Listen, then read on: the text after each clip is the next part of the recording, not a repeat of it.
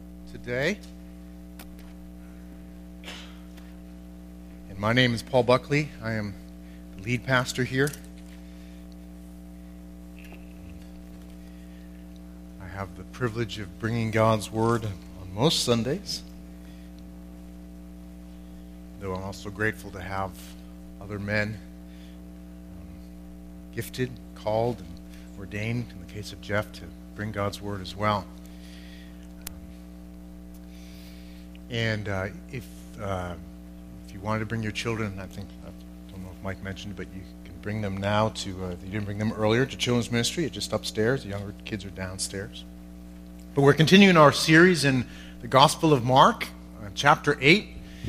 And in this wonderful series entitled Amazed, we are learning about Jesus.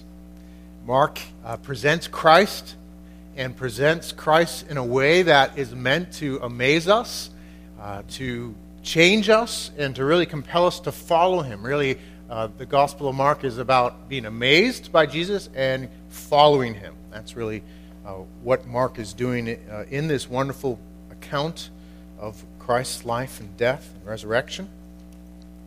And so we're continuing on as we go through.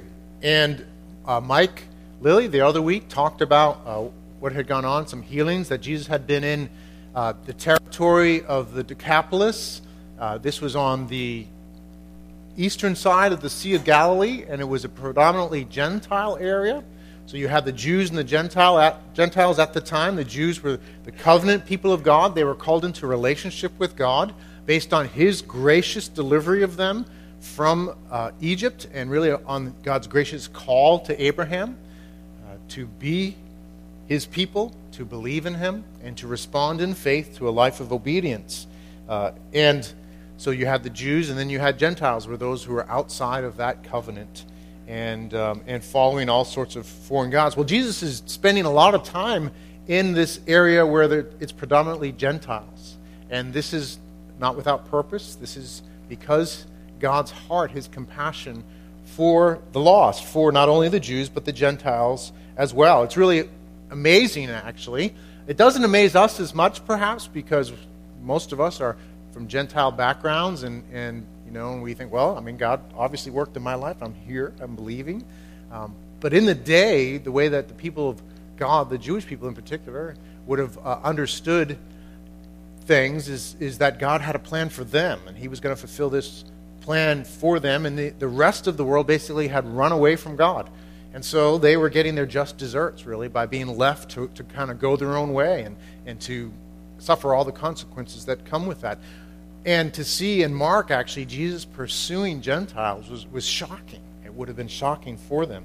And for Mark to spend a number of chapters and a good section here in Scripture talking about Jesus' ministry among the Gentiles is really a blatant point that he's making. That Jesus came not only to save the Jews, but to save the Gentiles. He not only came to rescue and touch those who are near to the kingdom of God, but those who are far away as well. And it's wonderful, wonderful good news for us. And so, before we read, I just want to give you a little background there to understand that. And really, we see a picture here of the pursuit of God after people. The pursuit of God after Gentiles. The pursuit of God after people that aren't interested really in him, and yet he pursues them. He shows himself to them, and he shows himself to the Gentiles. He pursues them. He shows himself to the Jews as well, and you're going to see in this chapter, in this section, verses 1 to 21, a real contrast between God and his gracious compassion displaying who he is to people, and people just not getting it. They miss it. They're dull. They deny him. There's determined denial by the Pharisees. There's these dull disciples. Jesus is shining the glory of God, and yet people around him are not getting it. And that's really the case. Really the case for his disciples, the case for his disciples today as well. We often miss the obvious. And so you could back up to the title page. The title of this is Missing the Obvious. And that's what we're going to talk about. Actually, I read about an interesting story the other day. The Hotel Ritz, the Ritz in Paris, this really prestigious hotel, had just discovered this past summer that it had a priceless painting hanging in one of the rooms. It had been there for quite a while in this room. The painting had been there for over 50 years. In this particular room had been the residence of Coco Chanel, the famous designer, and it had been hanging like over a desk. And no one ever noticed that it actually was a masterpiece by Charles Le Brun, who, anyone who know who Charles Le Brun is? He was the painter, the court painter for Louis XIV. And his works hang in like the Louvre and Versailles and places like that. So that's the caliber. And it was sitting right there over this desk for over 50 years, and no one noticed until they were doing some renovations, and they recognized, this is a Le Brun. It had his initials and everything. It's worth $650,000, and it's just hanging in one of the rooms. And obviously they've taken much care now.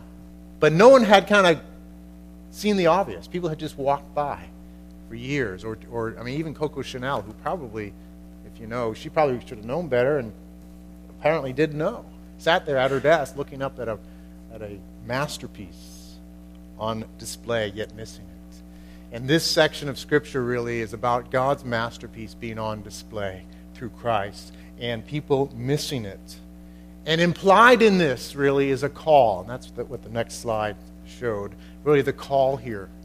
That in this storyline, Mark is putting this story together. He's weaving the story. He's presenting things here so we would hear God's call through it. And that is this, that God has graciously and powerfully displayed himself in Jesus. Graciously and powerfully displayed himself in Jesus to call us from denial and distraction to behold, believe, and belong to Christ. That's what this section of Scripture is about. So let's pray, and then let's read chapter 8, 1 through 21, and ask that God would teach us from his word. Lord, we thank you for your word. We thank you for the display of Jesus Christ, this masterpiece, your glory on display. And we thank you that in this section of Scripture, you are teaching us really about the essence of discipleship and Christianity. And you're doing it through this story. And I ask you, Lord, to teach us, to change us, that we would encounter you as we see you in your word. Lord, would you help me to serve you? Would you help me to, in a sense, just hang the painting up for others to see and to marvel at and to be changed? Lord, thank you for your glory. Thank you for your commitment to us to display your glory and to change our lives. So work through this time, we pray. In Christ's name, amen. If you have your Bible with you, please look at Mark 8, starting in verse 1. You can follow on the overhead as well. Jesus is in this area on the eastern shore of the Sea of Galilee, a largely Gentile area. And it says, in those days when again a great crowd had gathered, and they had nothing to eat, he called his disciples to him and said to them, I have compassion on the crowd, because they have been with me now 3 days and have nothing to eat. And if I send them away hungry to their homes, they will faint on the way. And some of them have come from far away. And his disciples answered him, how can one feed these people with bread here in this desolate place? And he asked them, how many loaves do you have? They said 7. And he directed the crowd to sit down on the ground, and he took the 7 loaves, and having given thanks, he broke them and gave them to his disciples to set before the people. And they set them before the crowd. And they had a few small fish. And having blessed them, he said that these also should be set before them. And they ate and were satisfied. And they took up the broken pieces left over, 7 baskets full. And there were about 4,000 people, and he sent them away. And immediately he got into the boat with his disciples and went to the district of Dalmanutha. The Pharisees came and began to argue with him, seeking from him a sign from heaven to test him. And he sighed deeply in his spirit and said, "Why does this generation seek a sign? Truly, I say to you, no sign will be given to this generation." And he left them, got into the boat again, and went to the other side. Now they had forgotten to bring bread, and they had only one loaf with them in the boat. And he cautioned them, saying, "Watch out, beware of the leaven of the Pharisees and the leaven of Herod." And they began discussing with one another the fact that they had no bread. And Jesus, aware of this, said to them, "Why are you discussing the fact that you have no bread? Do you not yet perceive or understand? Are your hearts hardened? Having eyes, do you not see? And having ears, do you not hear? And do you not remember?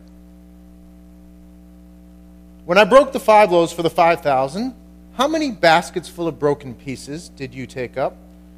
They said to him, 12. "And the 7 for the 4,000, how many baskets full of broken pieces did you take up?" And they said to him, 7. And he said to them, "Do you not yet understand?" God's word from Mark 8, 1 through 21. This passage is given to us really to call us to remember, to call us to see, to call us to behold, to call us to believe. And this passage is grouped together. This feeding of the 4,000 is grouped with these interactions with the Pharisees and these interactions with the disciples. How do we know that? Well, because the interaction with the disciples is explicitly about the feeding of the 4,000 and earlier the 5,000. And those are kind of the bookends. We have the actual feeding of the 4,000, we have the discussion, and then in between we have this interaction with the Pharisees. That's put in between there not just because chronologically it was in between. And this is a side point that's important to recognize in Scripture. If the apostles had basically written down everything that Jesus did, it would be just a huge book. God ordained what they would write down, and there was purpose in writing things down. They chose what to say and how to say it to make points. And so my job as someone bringing the Word of God, preaching the Word, is to discover what those points are and to bring that point to you. And so in this passage, there's an implied point here that Mark's getting at. He's using both the miracle of the feeding of the 4,000 and these interactions to really paint a contrast. We have God displaying himself through this miracle in a profound way, and then we have the Pharisees not getting it, and they don't get it, and they don't want to get it. There's determined denial. And then we have the disciples not getting it, and they're just plain old dull. And it's meant implicitly, really, to call us to remember, to call us not to do what the Pharisees did and not to do what the disciples did, to get the miracle, to remember and not forget and live that way. And that's really the point here. That's what I believe the point of Mark 8, 1 through 21 is. This that God has graciously and powerfully displayed himself in Jesus to call us from denial and distraction, or dullness that comes with distraction, to behold, to believe and belong to him, to follow after him, in line with the theme of Mark, to be amazed and to follow. That's what he's getting at here. And so I want to take time to talk about these aspects. I want to talk about the divine display, Mark 8, 1 to 10. I want to talk about the determined denial, verse, I think, is it 11 and 12, and then 11 through 13, and then 14 following. I want to talk about the dullness of the disciples. So, let's do that. Let's talk about the miracle first, these first verses 1 through 10. And you might want to have your Bible handy so you can kind of refer back to it. This is a repeat miracle. This is the second time of doing a similar miracle, but it is a distinct time. It's not, Mark isn't taking poetic liberty here to kind of reproduce what happened earlier and change the facts a little bit just to make a point. That would be the point of beyond liberty to lying. It actually is a second miracle. And how do we know that? Well, there are 2 times it's put, but there are facts that are different, right? It's in a different location. The earlier miracle was done probably on the northeast or northeast side of the lake in an area that was largely Jewish people. And the reaction to that feeding actually is they wanted to make him king. So they understood as good Jews that this is the promised one. We're going to make him king. There's a different reaction there. There's 5,000, and it's 5,000 men, so there's probably like 15,000 people total. And there's a different amount of initial loaves of bread. Any of the kids can tell me the different amounts of loaves in this account, 4,000 versus the 5,000. Anyone want to guess? There are 7 this time. Earlier there were how many loaves? Not that this is anything too significant, but just any guess? All right. Any adult guesses? 5, right, that's right. So it's 5 the first time, it's 7 the second time, right? I think that's right. And then the basketfuls that get picked up. Earlier there's 12 in the first feeding, and now there are 7 baskets full of leftovers. So there are different facts here, and the location is important too. So the first one was in a largely Jewish area. Now this one is somewhere on the eastern shore of the lake, largely Gentiles. And so it's a different case, but it's very similar. It's very similar, and it teaches us similar truths. There's lots of truths actually packed in just this miracle. Really, it is God displaying who He is through this miracle. It says here that Jesus had compassion on them because they had been with Him for 3 days and had nothing to eat. It gives us a picture of God's great compassion. God's care for the unlikely, because they're in Gentile territory. Thank God that He reaches out to the unlikely, that He wants to touch not only those that are close to the kingdom of God, not only those that maybe have grown up around the gospel and been exposed to things and maybe are in a place where they're ready to hear, but He also wants to draw the unlikely, those that are far, those that don't know much.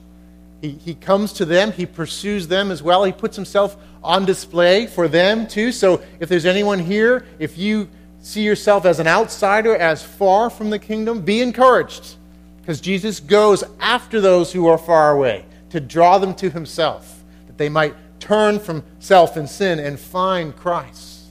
That's part of what's going on, a big part of the theme here, and the theme throughout Mark and really the entirety of Scripture. God pursues the unlikely. God pursues those who aren't pursuing Him. And really that goes for everybody, whether you're near or far from the kingdom. Wonderful truth. So He is going to display Himself here in Gentile territory to a people who are really not interested in Him. But another point here is just the amazing compassion of Christ. That God is compassionate. Jesus cares about these people. He cares about their hunger. He cares about their needs. He wants them to be fed. And think about it. I mean, just think about that truth. He cares about their physical need. He could have just said, look, hey, spiritual things are more important, You need to believe, and, actually 3 days going hungry and a little thinking might do you some good to get you thinking a little harder about things. He could have said that. Tough. But He cares for them. He cares about their needs. He cares about their hunger. He cares about the details of life. This is who God is. And this is put on display for us that we might understand what He's like. He cares about physical needs. There's an error, I think, in Western thought where we tend to pit spiritual against physical. We tend to think, well, it's all about the spiritual. And the spiritual needs and spiritual truths, yes, are the most important truths, but they are not to be abstracted from physical things. God made us body and soul. He made creation physical. God cares about the physical. And we make the mistake in Western thought, I think it's influenced by Greek Platonic thought, which basically Platonic thought said that, the physical is just it's trash. It's broken. It's really no good. It's corrupt. And, it's just always by the very nature of being physical going to be substandard to what's really valuable. The spiritual is valuable. And that's kind of where the notion of heaven comes from. The modern conception of heaven is sitting on a cloud, strumming a harp, and spiritual, your spiritual bodies and so forth. The final state is not that way. The final state is where heaven and earth are brought together, where the physical is redeemed right along with the spiritual. That's how God thinks. That's how Jesus thinks. He cares about feeding stomachs as well as reaching souls. And so this is a picture of the character of God. That's really important to understand.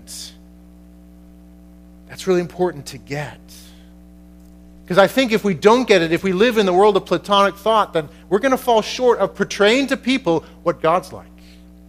If we seek to touch people's lives and we are just seeking to meet spiritual needs, we're just going to tell them about Jesus and forgiveness of sins, which is the most important thing we can tell them, and then have nothing else to do with them, we are misrepresenting God.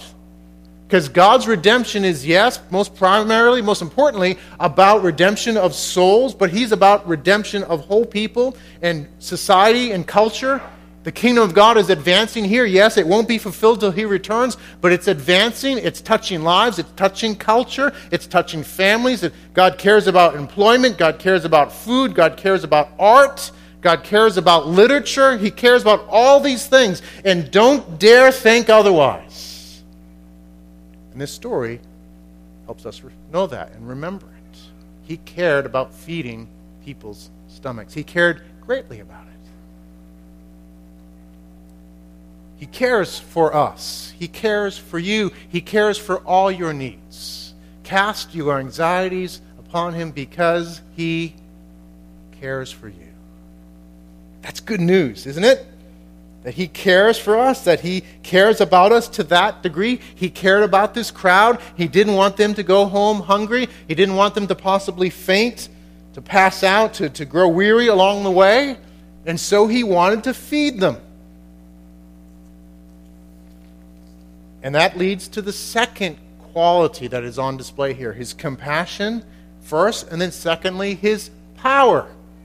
He displays His power. He cares about them, and so He wants to do something. He wants to feed them. And so what does He do? He feeds them. And nothing can get in the way of Him accomplishing what He wants to do. He's God. And He does whatever He wants to do. Nothing hinders God. God is the only being who does everything He wants to do. Anything He wants to do, He does it.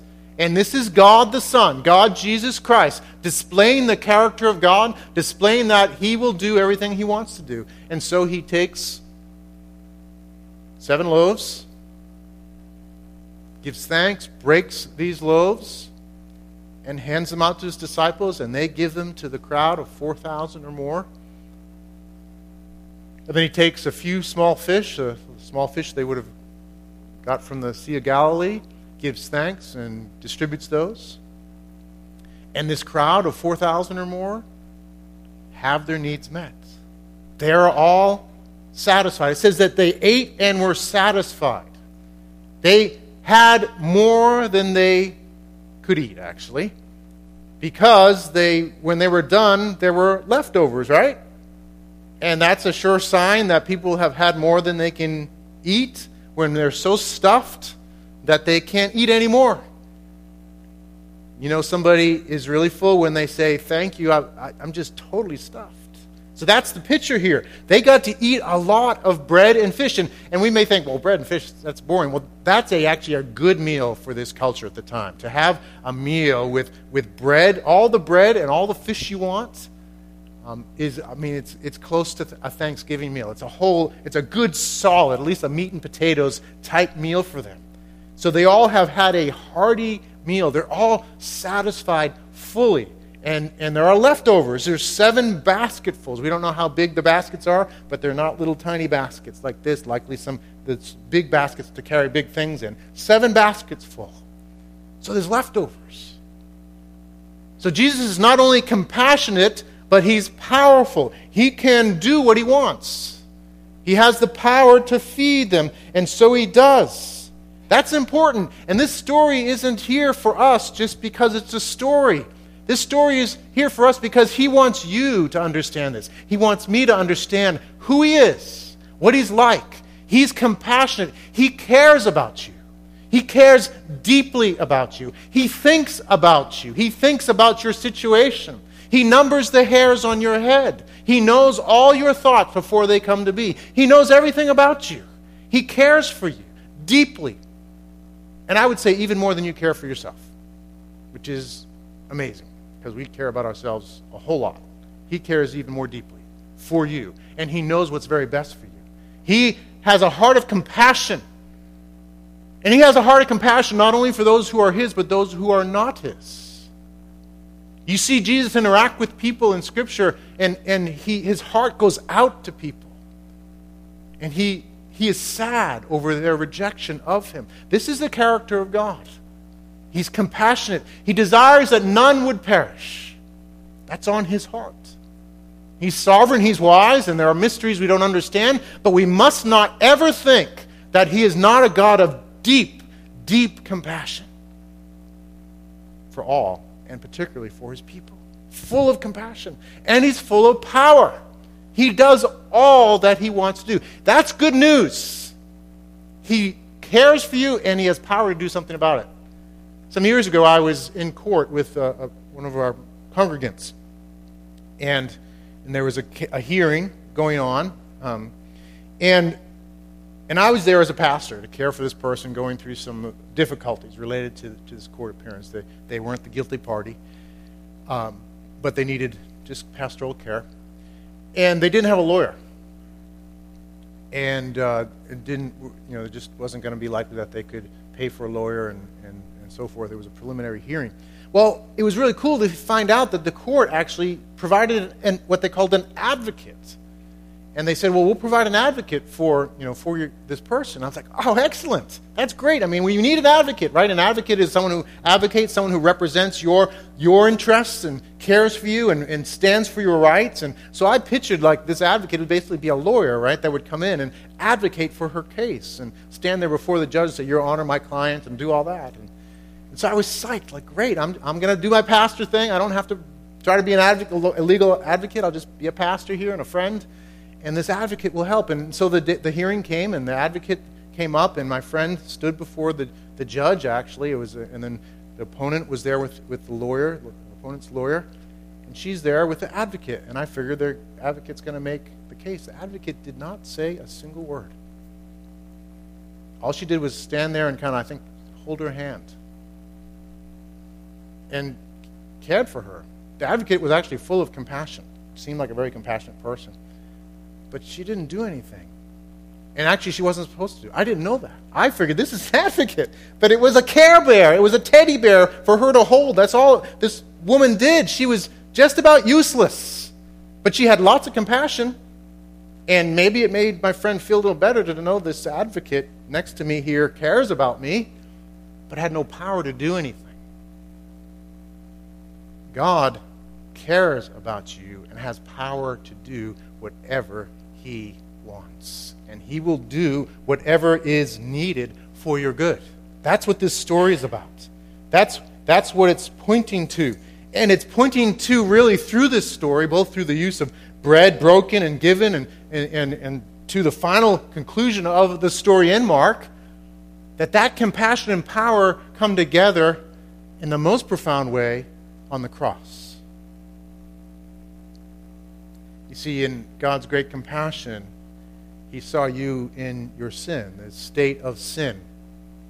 And it's not a word that is used in our culture a whole lot. To our harm. Because whether we like to talk about it or not, there's this reality that there's sin. Sin is simply this, it's lawlessness. It's turning away from God's good ways. It's ultimately behind it is a rejection of God himself. It's saying, I want it my way, on my terms. I want to be in charge of my life. I want to be the captain of my own destiny. I want to do it my way.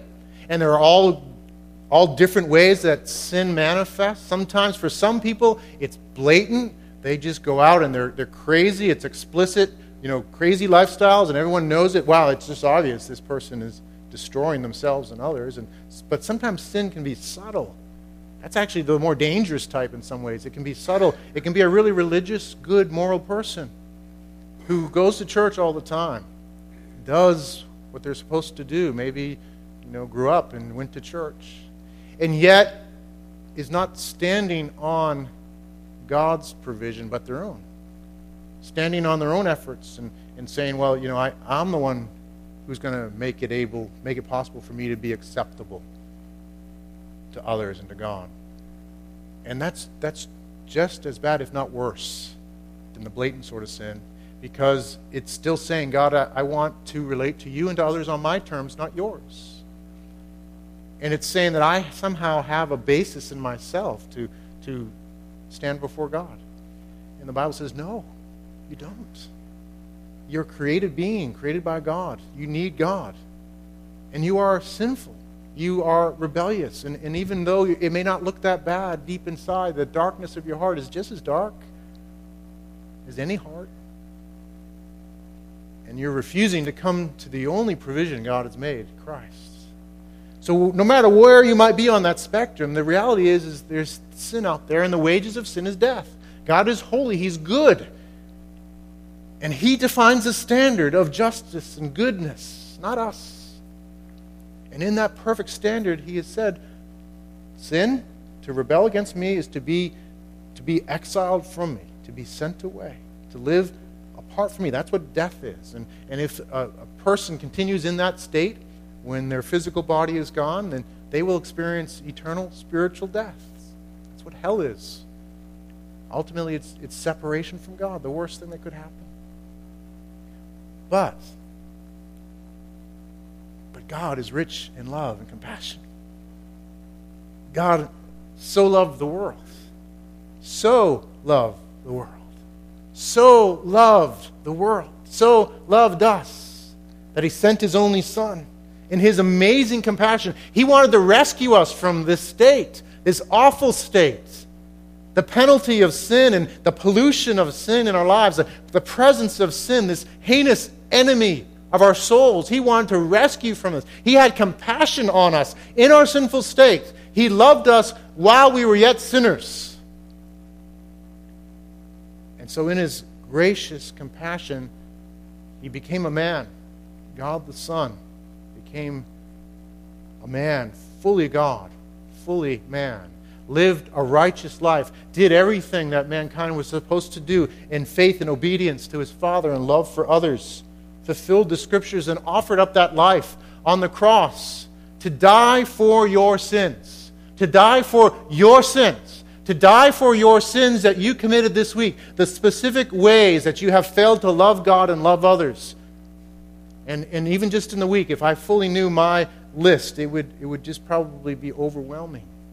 He died for those sins to pay the just penalty so there could be forgiveness for you. So you could be free and forgiven and to be accepted and to know Him and walk with Him as a son or daughter. That displays His compassion, His amazing compassion. His power is displayed in the cross as well.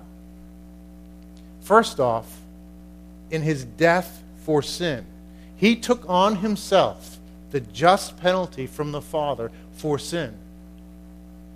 The wages of sin is death. The wages of sin is eternal death. The wages of sin is of really infinite dimensions. And He took not just one sin, but countless sins, and the sins of countless people on Himself. And then God, in His holy justice, poured out punishment on the Son. And there's nobody who could ever pay that but God Himself. So in His infinite power, only He could bear that penalty and pay for it in full. And He did fully pay for your sins. He died. He was buried, dead physically. Dead in His crucifixion for sin. And then God displayed His power in raising Him from the dead on the third day. Great power in raising Christ and vindicating Christ, The debt is fully paid, and he is risen in victory, risen conquering sin and death, risen for your life and your victory and your forgiveness to guarantee your forgiveness and your future. The cross, his death and resurrection, the gospel, is the ultimate display of his compassion and his power.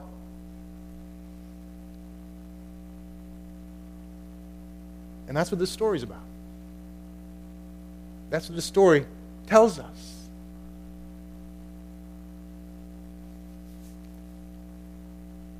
It shows us his compassion and power, both operating together, so that we would come and put our faith in him. That you today would be reminded of who he is.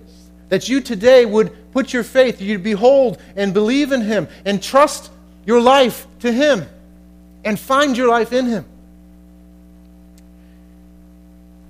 I've lost track of time. Just enjoying talking about our Savior.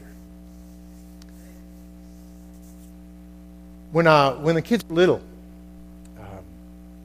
we would take them to the beach. We still take them to the beach, not just when they're little, but now. But anyhow, we used to take them to the beach when they were little, and we just loved going there.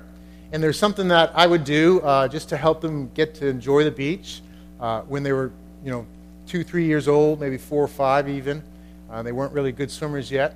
I would take them in my arms, and I would walk into the water with them. And it was just a way to get used to the water and to enjoy it. And then I would just basically have them, and then I would dip down into the water, so they would get wet, maybe up to the neck or so, and I'd come back up, just to expose them to the water. And as they got to like it more and more, then I would kind of notch it up a little bit. And you guys probably remember the kids. What I would do is we would go down at the ocean, and the waves would be coming in. Right? And this is like when there were medium waves, not huge waves, just so you know, I wasn't an abusive father. Medium waves coming in, and I would take them and I would dip down in the trough of the wave, all right? Dip down underwater with them. And the wave would be coming in like it was going to crash over us, right? And right before it did, I would stand up and turn my back to it. And it would just hit me in the back, and they would be fine. They would be fine. And they loved it. I hope, right, guys? Did you love that? Yeah, they would love it. I mean, they would scream with delight. They just enjoyed it, being there in the waves. Now, why? Because this is a situation that otherwise would have terrified them, right? Sorry. It would have terrified them. To go in the water and to have a wave almost crash on them, it would have terrified them. But they weren't terrified. They had a blast. What was the difference? They were in my arms. And they knew two things, though I don't know if they probably wouldn't have been able to articulate these two things, but they knew I loved them, I had compassion for them, and they knew I was powerful enough to save them, to protect them. So in my arms, what would have been a terrifying situation became a delight, it became fun, became entertainment even. Knowing those two facts changed their little world there at the beach. Well, that's how it is with the Lord.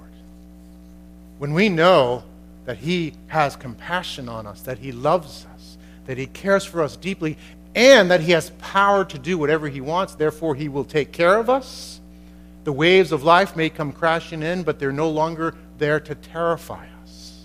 But there's comfort, and sometimes even delight as we wonder, what is God going to do through this circumstance? Here comes another wave. This is crazy, but let's wait and see what my Father does, who loves me and who is able to do all that he's pleased to do. That's what this story is about. That's why this is here. Now, quickly, the contrast.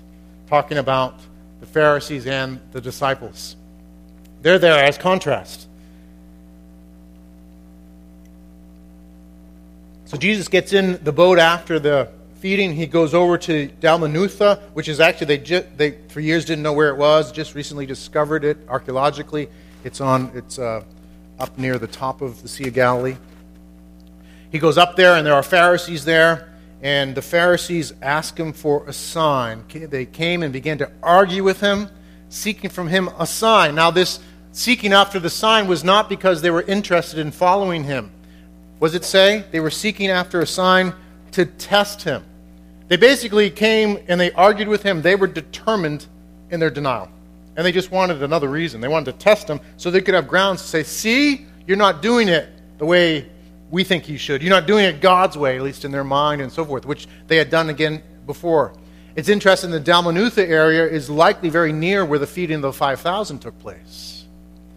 And so they might have been there, or at least they would have heard about it. They had plenty of signs. They had plenty of reasons to believe in Jesus, and yet they come, they want a sign. They're determined in their denial. And so Jesus says, this generation, basically this group of people who are there and rejecting me will not receive a sign. I'm not going to do this. You guys don't want to believe in me. You're determined in your denial. And so he leaves that area. And it's sad. It's a reality.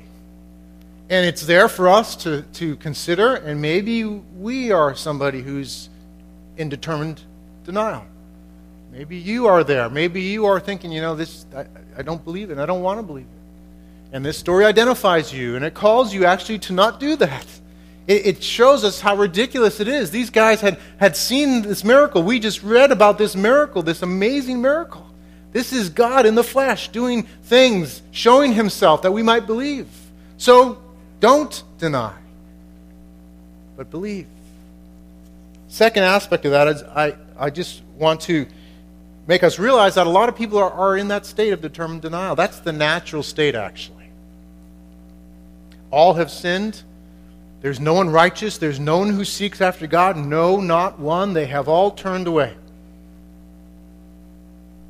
That we have corrupted the truth, that humanity corrupts the truth in the name of unrighteousness, that the problem with us is a heart problem, not a head problem. Our hearts are turned away from God, and so we will look for reasons to justify our doubt and our disbelief. That's the reality. And there are those who are really good. Actually, we're all really good. We're all amazing at coming up with excuses, reasons not to follow, reasons not to believe. And so what do we do as a believer with that? We need to recognize that truth. This is the state of many of those around us, people we love. They are in different degrees of determined denial. And what do? Well, I think we love them. We remember that Jesus rescues people in this state, that he works in their lives, and they need a heart change before a head change, before a change of mind. Sometimes we'll try to argue people into it, right? They come up with their excuses and we answer. They just come up with another one. We answer that one, come up with another one, and we answer. And you may answer all of them. They're going to come up with more. They're not going to stop. And so the wise approach, I think, is to love them, to listen to them, let them see your life. Let them see the radical nature of the good news of Christ, that it creates in us a genuine love for God and a genuine love for people. We're imperfect, but there's something there that's gold. There's salt and light that influences. Let them see that and listen to them. Ask them questions. Help them to see that, at the bottom of all their philosophies is nothing. Just learn to listen and ask questions. Oh, well, if you believe that, what do you do about that? And it's actually not that hard to do that. Just learn to ask a lot of questions and help them see that doesn't make sense. That's what we do in Alpha. One of the things about Alpha is a chance for people to talk. And as they talk more about what they believe, they see more and more that, well, wait a second, maybe that doesn't make much sense. I thought that worked. And then to be in a place where they're maybe more receptive. And then at that point, as you love them and listen and ask, just speak the truth. Tell them about Jesus. There are a lot of determined deniers who are now earnest believers. Finally, the dull disciples. He gets in the boat from there after the Pharisees, and it's kind of a comical scene. They forgot to bring bread. They forgot about bread. They only have one loaf, and they're fixated on that in the boat. I don't. You can imagine what was going on in the conversation. Like, Thaddeus, you were supposed to remember to bring one of those extra baskets. What did you do? It wasn't my fault. He didn't remind. We don't know what was going on, but they were kind of fixated on the fact that they had no bread. And in that context, Jesus has just been with the Pharisees. He's concerned for his disciples. He's concerned for the church really as well. And so he says, beware of the leaven of the Pharisees and the Herodians. And these guys are still fixated on not bringing the bread. They're kind of like me when I forget my cell phone. I've grown so used to my cell phone, I forget my cell phone. Life is all about finding my cell phone. Has that ever happened to you? You get the Linus without his blanket thing. And that's what they're doing with the bread. They're fixated. So Jesus says, beware of the leaven of the Pharisees and the Herodians. Leaven is yeast. It's something that you put in bread. It works its way through. It's small, yet very influential. It makes the bread puff up. So watch out for these guys, is what Jesus is saying. Watch out for their mindset. Don't let even a little bit of that in. Watch out for the leaven of these guys, this unbelief. That's what he means. And they're thinking Jesus is talking about like what sort of bread they should buy. You know, like he's saying, don't buy any of that Pharisee Herodian bread. You know, you only want to get the good stuff. Because I had some of that Pharisee bread. The leaven made me sick. I was sick for days after that. Don't eat that stuff. That's what they're thinking he's saying. And so they go back. So, oh, yeah, the leaven, yeah, maybe that's it. We need better leaven. Whatever goes on. And they're missing the picture. They're nervous and they're upset that they don't have enough bread to eat. And yet, just recently, Jesus fed 4,000 people out of 7 loaves. And so Jesus rebukes them, basically. Do you not yet perceive or understand? Are your hearts hardened, having eyes? Do you not see? Having ears, do you not hear? And do you not remember? Guys, are you so dull? I just did this miracle, and I did another one, and you're not understanding, you're not seeing, and he presses this on them. And we can look at this and think, what a bunch of dopes. Come on, guys. Look at what just happened. And you know what? I think we're the dopes. At least I'm the dope, because I do the same thing. I forget. And this story is here to call us to remember as disciples. These guys are dull. They're missing it. They're not understanding who he is. And so Jesus recounts to them what he had done. He asked them questions. Guys, what do you remember about these things? How many loaves did I start with? In the 5,000. And how many baskets were left over? And they give the answer. How many this time, and how many baskets? 7. Why did he say that? Because he wants them to remember. That's how it finishes, right? Do you not remember? Do you not yet understand? They don't remember. He's pointing to the fact that they're not remembering what had happened. And that's really the core of the address here to disciples, to you and to me. To recount what went on and to understand from that. In verse 18, and do you not remember? The band could come up as we close. The call here, and really the core of Christianity, is remembering. What it means to be a disciple is for you to remember. It's for you to remember what Jesus has done. To look back that you might look forward. How do you avoid being a dull disciple? You remember. You look back at what he's done. For them, it meant looking back at the feeding of the 4,000 and feeding of the 5,000 and not looking at circumstances. They were caught up in their circumstances. We only have one loaf of bread and we've got all this journey ahead of us. What's going to happen? Their eyes were down on their circumstances, and Jesus is saying, look back at what I've done. Look back at me. Behold me and my compassion and power and my provision. And this is really a key to the Christian life. Get your eyes off of where you are right now and get them on what Christ has done. His death and his resurrection. And then the countless things that he's done throughout your life to care for you. He remains faithful. He will always be faithful. Get your eyes off of your present circumstances, away from the wave that seems to be crashing in, and put them on Christ. And now as you move forward, you do so remembering what he has done and who he is.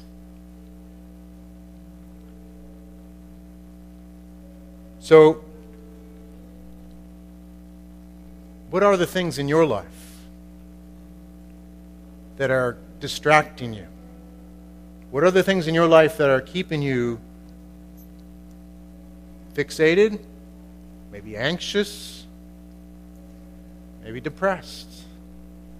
I can share stories from my own life of anxiety and a degree of depression and despair even, because I focused on the one loaf or what I didn't have rather than what God has done and what Christ has done and what I have in Him.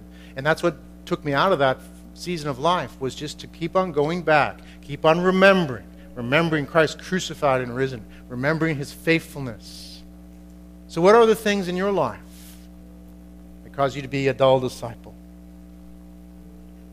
The call isn't to fix your eyes on those things. It's to remember,